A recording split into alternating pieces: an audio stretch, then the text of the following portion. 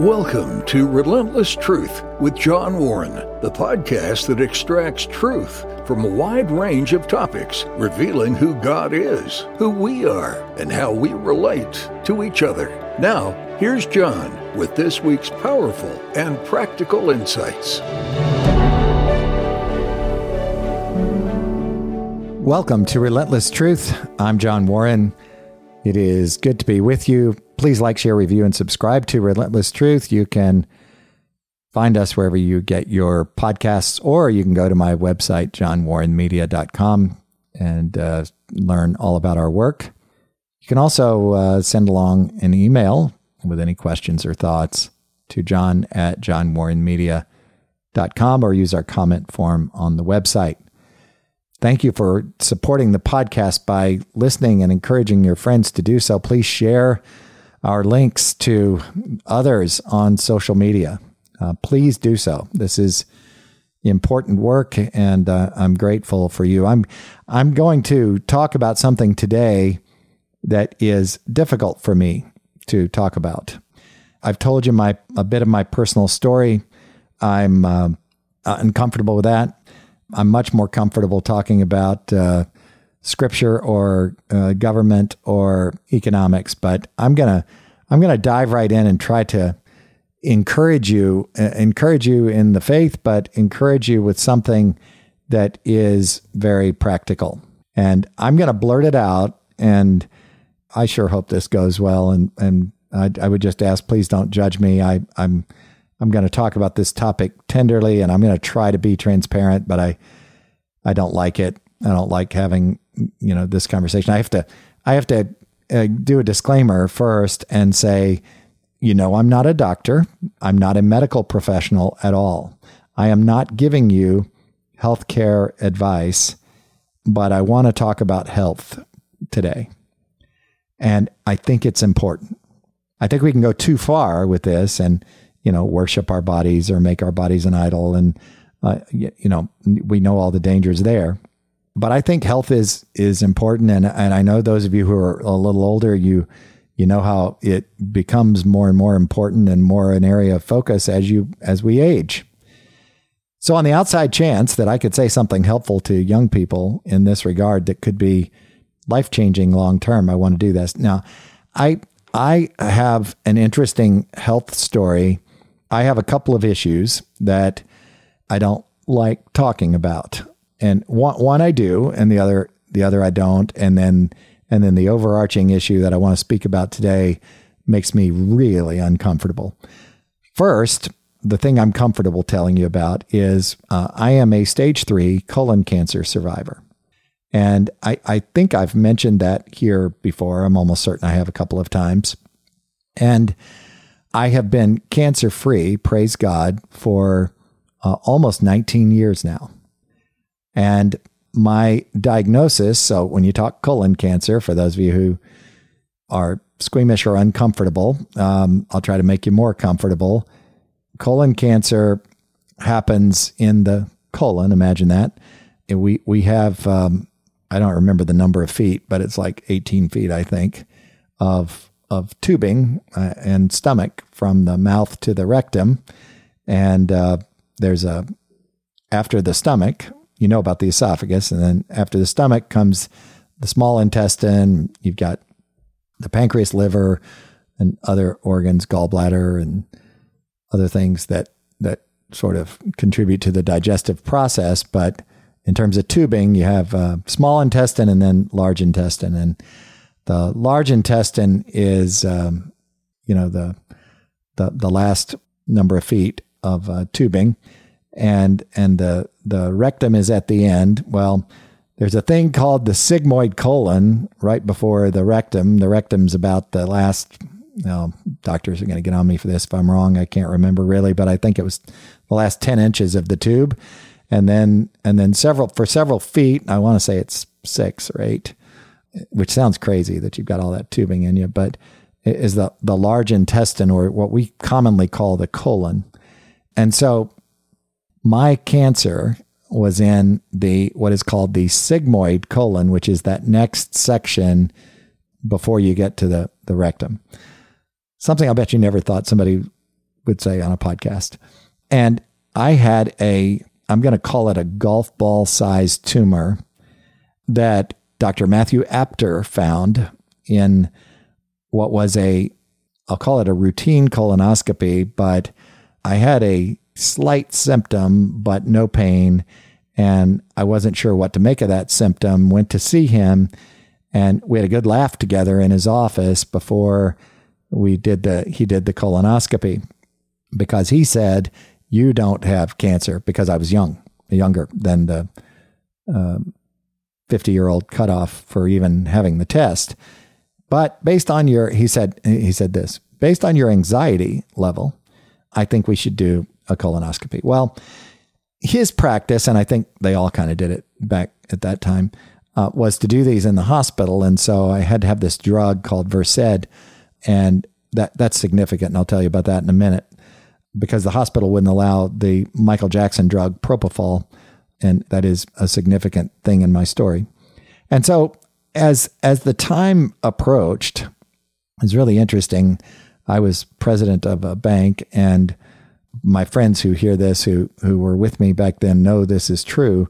I became more and more anxious. I think it was scheduled a couple of weeks out, and we were in the middle of a merger. We were being acquired by a larger bank, and my friend, who was my boss, the CEO of the bank, kind of put me in charge of this diligence team from the other bank. 30-some people came from another part of Florida to look at our books and look inside of our bank, and they did so over a weekend, right in the middle of this, between the visit with the gastroenterologist and the procedure, the colonoscopy itself. Now, I heard from a guy in the office that had just turned 50 and had one, kind of what to expect. And so I was kind of prepared. And then you do the prep the day before. For those of you who haven't done this yet, I don't want to be grotesque, but for those of you who haven't done this, the prep day is the worst of the thing. You take a laxative and like a turbo dose of it, and you get cleaned out. You do a colon cleanse so that this 6-foot hose with a camera at the end of it can look around. And that's really the nice way of describing what happens here. Praise God for the medical professionals who are willing to do this. And so all of that is happening, which is kind of distracting. And my anxiety level grew, interestingly, as I got closer to the colonoscopy day. So as I recall, it was we had a covert meeting out at the Orlando Executive Airport with the team from the other bank.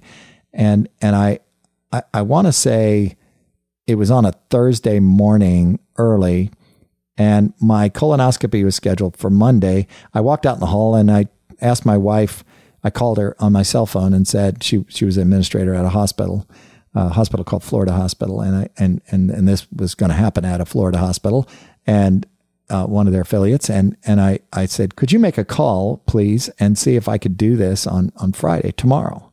And she said, oh, well, you can't do that. Why are you so anxious? And I said, well, I'm in this meeting and I actually can't hear people talking right now, but they're talking. And she said, oh my goodness, you're having a panic attack. And I said, I think I might be. And so she called me back a few minutes later. She said, okay, I talked to them. Don't eat lunch. You can do this tomorrow, but you got to go home and start the prep. So a group was going out. There's this celebratory mood. These people are paying us multiple of book value and everybody's going to make a lot of money. And wow, I was everything but celebratory. I went to lunch with them and drank water, told them that my colonoscopy had been moved up, and then went home, started the prep. It wasn't that bad, but you don't eat anything, and then show up at the hospital the next day. And I remember just knowing, and I don't want to sound like a new spiritualist, but knowing that this wasn't going to go well. And I said to my wife right before they rolled me back, and those of you who've had surgery or any procedure like this where you're going to be sedated, you want people around you to know you love them, and they want you to know they love you. And we said all that. And then I said, whatever you do, I want you to tell me on a very straightforward basis, tell me what happened here when you get the results. And I wake up. And so I don't remember much about the procedure. I do remember the doctor saying to whoever was, I guess it was a nurse anesthetist, give him some more. And I think that meant more of the sedation because he had found this golf ball sized tumor about 2 feet, 3 feet inside of me. And so I awakened, and the significance of the Versed is it's kind of a mind eraser drug. It's, if you've ever had somebody have their wisdom teeth out with sedation or a colonoscopy back in the old days, or at a hospital where they can't use propofol or some other drug with a shorter half-life, you know that Versed stays in you for hours. And so I would wake up, my wife would have to tell me the bad news. I'd fall asleep and it'd be like Groundhog Day. It's like Bill Murray. I'd wake up again and say, "Hey, how'd it go?" She said, "I just told you." And I'd fall asleep again. She had to tell me like 10 times. And I remember a nurse coming by and saying, because we were crying together once I, sobered up enough from the anesthesia, and we were crying together. And I remember a nurse coming by and saying, "Okay, now look, I was in the room, and your doctor's not going to tell you this, but I'm going to tell you that this is not a death sentence. You can survive this." And I base that on where your tumor is positioned and the shape of it. And so I was encouraged, but scared to death. They arranged they took some blood and did I think it was called a CEA or CAE blood test, and has to do with some marker in your abdomen. And that went well. My marker wasn't terrible. And then I had to have a CT, and I remember a dear guy, Clement Andres, who I love dearly, in my church. He was my elder assigned to us. He came to visit me in the waiting area of my CT and prayed for me there. And I'm just going to tell you now that means so much, those little gestures. And, he wasn't awkward or weird about it. He was just sitting there waiting on me when we got there. And then he left graciously, and they did the CT, and I didn't get the results immediately, but they said that they thought it might be in some lymph nodes. And then I met a surgeon, General Surgeon Joe Portuguese, who, wow, what a great job he did. But I had to have huge surgery and had some issues there and that aren't worth discussing. Had to be in the hospital for a week. And then I had to wait on pathology from these lymph nodes, and found out that it was in several of the lymph nodes, just as the CT had predicted. But the good news was it had not traveled to other organs like the liver or the brain or the lungs. And so that meant that I had a good fighting chance. And even if it had traveled to those organs, I might have had a chance, but it makes the prognosis much more bleak. So I had, after the surgery, had to recover, had an IV port inserted, 6 months of chemo. Many of you are going through that or have gone through it. This was pretty aggressive chemo with some side effects. In fact, I still have peripheral neuropathy, which is kind of a tingling in my fingers and hands. But otherwise, they put me back together quite well. The chemo, went quite well. My wife says it was difficult. It was a strain on everything, and people at work were very gracious, and our bank was acquired in the meantime, and we split away and started a new bank, and all living normal life was difficult and all that good stuff. I said all that to say, by way of introduction, that health is important and we should all take care of ourselves. But here's where I'm going to meddle a little bit. I've never liked talking about weight as it relates to health. Whenever my doctor has said, and he's my friend, and whenever he has said, he doesn't say you're fat, but that's what he says. And he says, your BMI is at an unhelpful level or an unhealthy level, and you need to lose some weight. He's even got on his business cards and his little cards you can take with you to jot down your next appointment. On the back, it says his diet plan is to move more, eat less. And I've tried, everything over the years. And I finally found something, and I'm not selling anything. I don't make any money from any aspect of this podcast or what I'm about to tell you at all.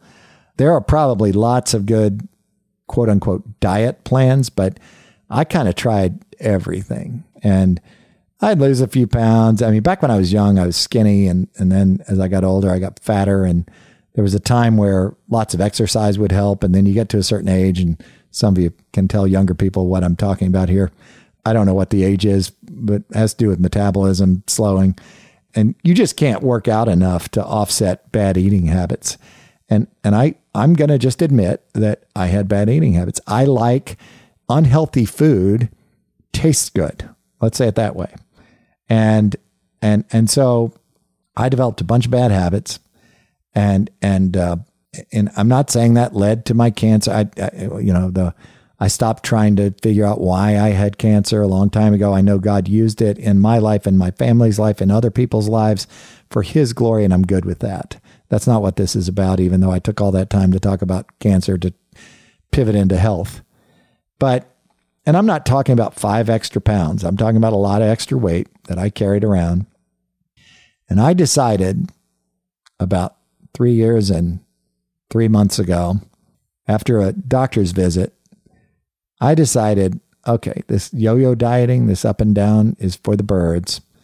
And I tried something, and I'm not going to name it, and I will to you privately if you write me.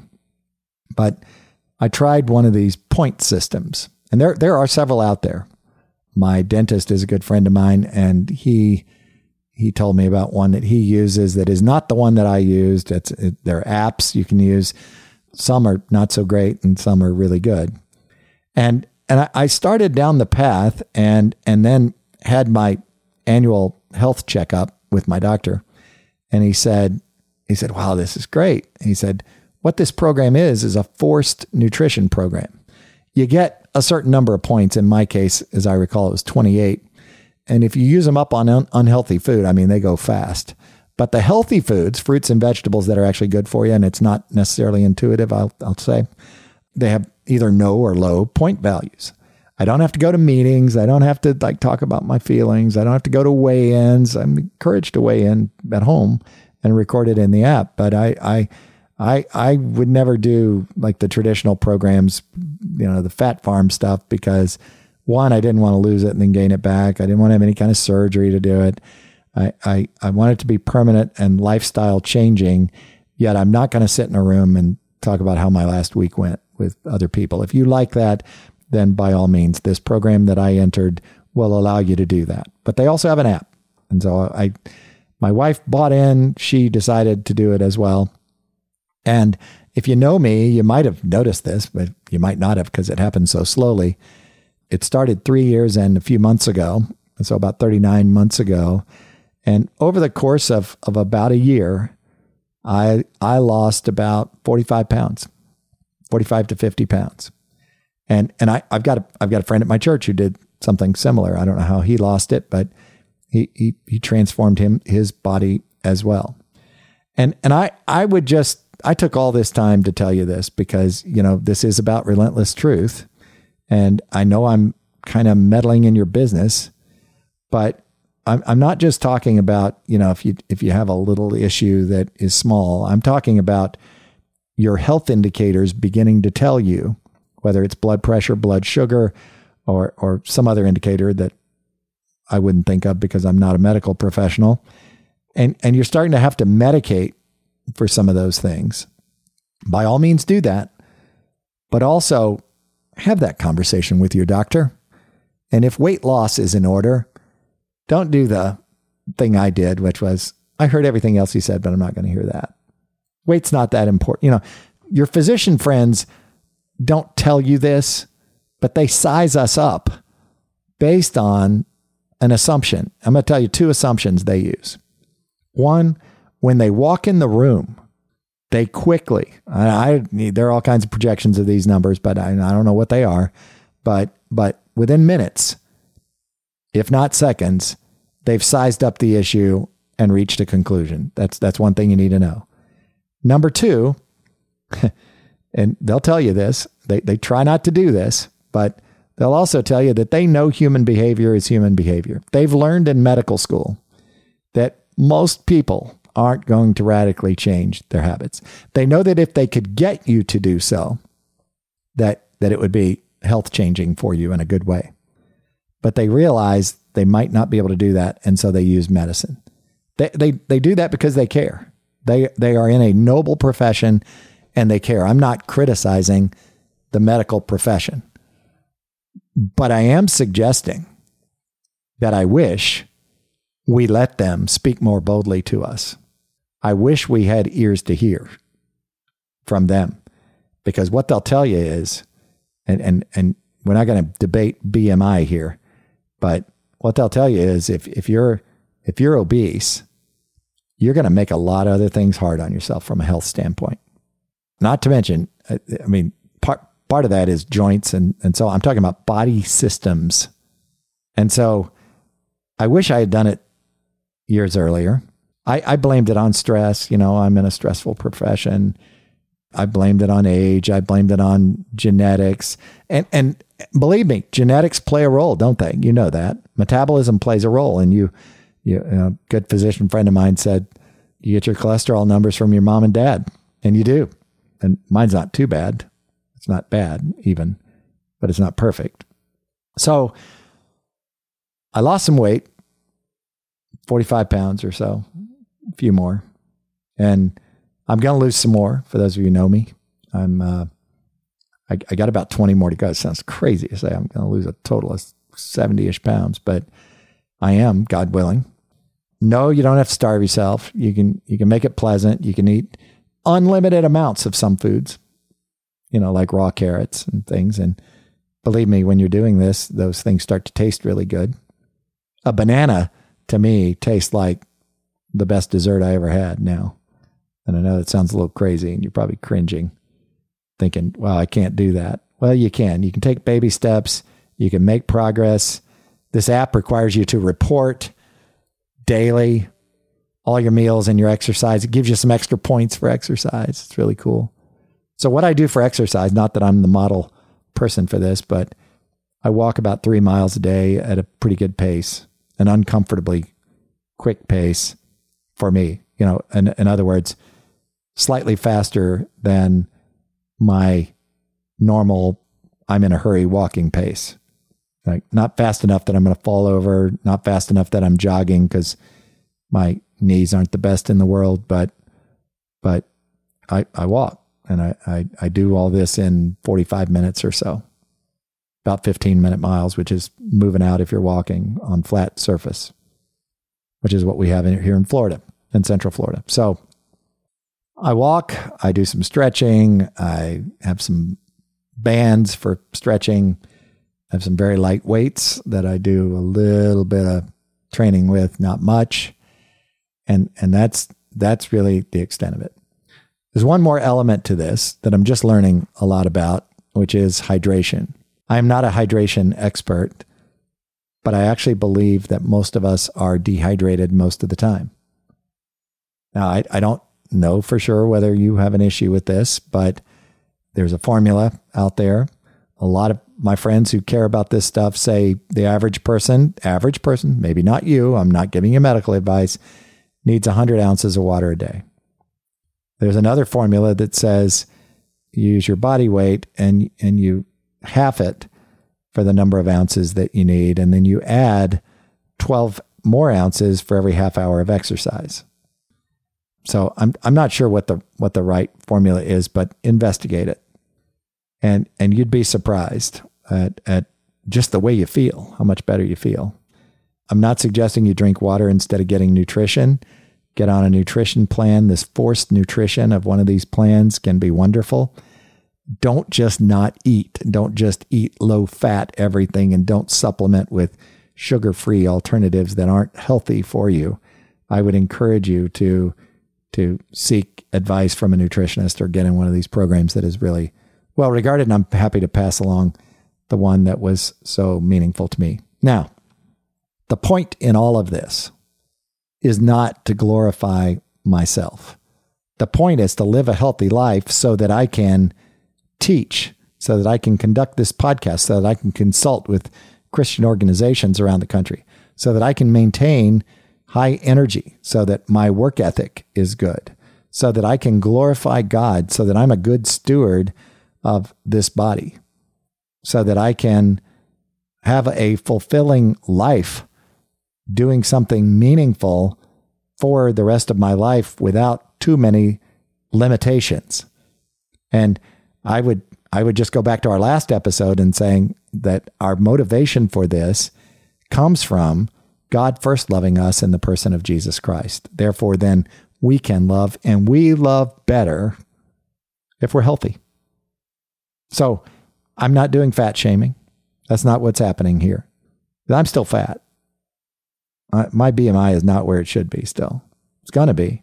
And I'm not just focused on that. I'm focused on really some other health numbers that I want to see continue to improve. In fact, I've kept the weight off for a couple of years, tells you that I'm motivated by something. I mean, when I do something for this long without turning my head to something else, then you know I'm locked on and it's working. This last 20 is a little trickier than those first 45 or 50. So I'm going to have to stay at it, work patiently at it. I probably lost the weight at a pace of 3 or 4 pounds a month for that first year. Then it slowed down some, and I've just kind of maintained for the last year or so. So it is God's love for us, though, that really motivates this. And I don't think that is contrived on my part. That allows me to love and allows me to be passionate about what I do and to recognize my stewardship duty and to want to be healthy. I could have another health issue down the road, and I realize that. And lots of people do through no fault of their own. Some of the healthiest people do. And if that is God's will, then that is his will. But I don't want to contribute to bad health. And I thought I would just pass these thoughts on because, nobody talks about it. We all love each other, and we don't talk about this stuff. Guys especially, we don't do this. Women, you do a better job of talking about your feelings and about important issues. We just kind of grunt at each other because we're cavemen. And guys, you especially, I would encourage to take this seriously. And another thing I haven't talked about is getting checked out. If I hadn't had that sense and gone and gotten that colonoscopy, I wouldn't be here today. So there's sometimes the numbers, sometimes those age limits and things. I'm not looking to create doubts or fears, but sometimes you have to listen to your body. There's a mind-body connection. I'll tell you something cool in closing. The vagal complex, the vasovagal system, the vasovagal response is really cool. It's I'm going to butcher this for all my physician friends, my apologies, but basically there's a nerve complex that connects your brain and your stomach, your abdomen. And it really, you might not have heard of this, but many of you probably have. It's the thing that when people say I have a gut feeling, they're probably talking about that vagus nerve. But what it really does that I think is cool is if you have a stomach, sometimes you get a feeling in your stomach based on your brain processing something. And some of you probably pass out when you see blood, or you can't look at your arm when they inject it, or if they draw blood, you have to, or some other stressful situation that I can't think of. When you go through it, you tend to want to pass out, you get lightheaded.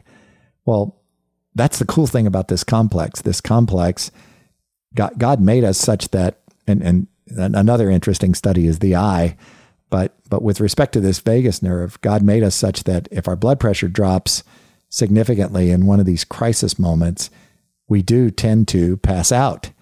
And what happens then is our head gets more oxygen because it's at the same level with our heart, which is operating at, limited efficiency because of this dropping blood pressure.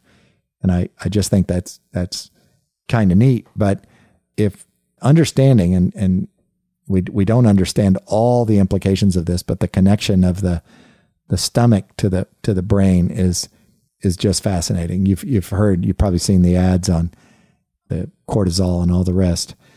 The body is just fascinating. The way the eye processes images and the optic nerve sends it to an occipital lobe and how all that works. I mentioned at the beginning that I have a second health issue, and I would ask you to pray about this one, and I'll close with this. I have macular degeneration. It's in the moderate stage right now, but that's a retina issue that some of you probably have. And my dad has it. I think my mom has it too now. And it's usually inherited genetically. And I don't require treatment yet. I take vitamins. But I would appreciate your prayer that it doesn't advance. It's dry. There's a wet kind, meaning there's blood in behind the retina, I think. I barely understand this condition, but it does impact vision, and it's impacting mine a little bit. I'm still able to function and correct that vision, but I would certainly appreciate your prayer. This hydration and healthy eating, it's this macular degeneration is not the reason I started that, but it's certainly a benefit. You'd be surprised how cholesterol impacts vision. And maybe you wouldn't, and I'm the only village idiot, but I find it fascinating that these big health markers that we focus on are so important.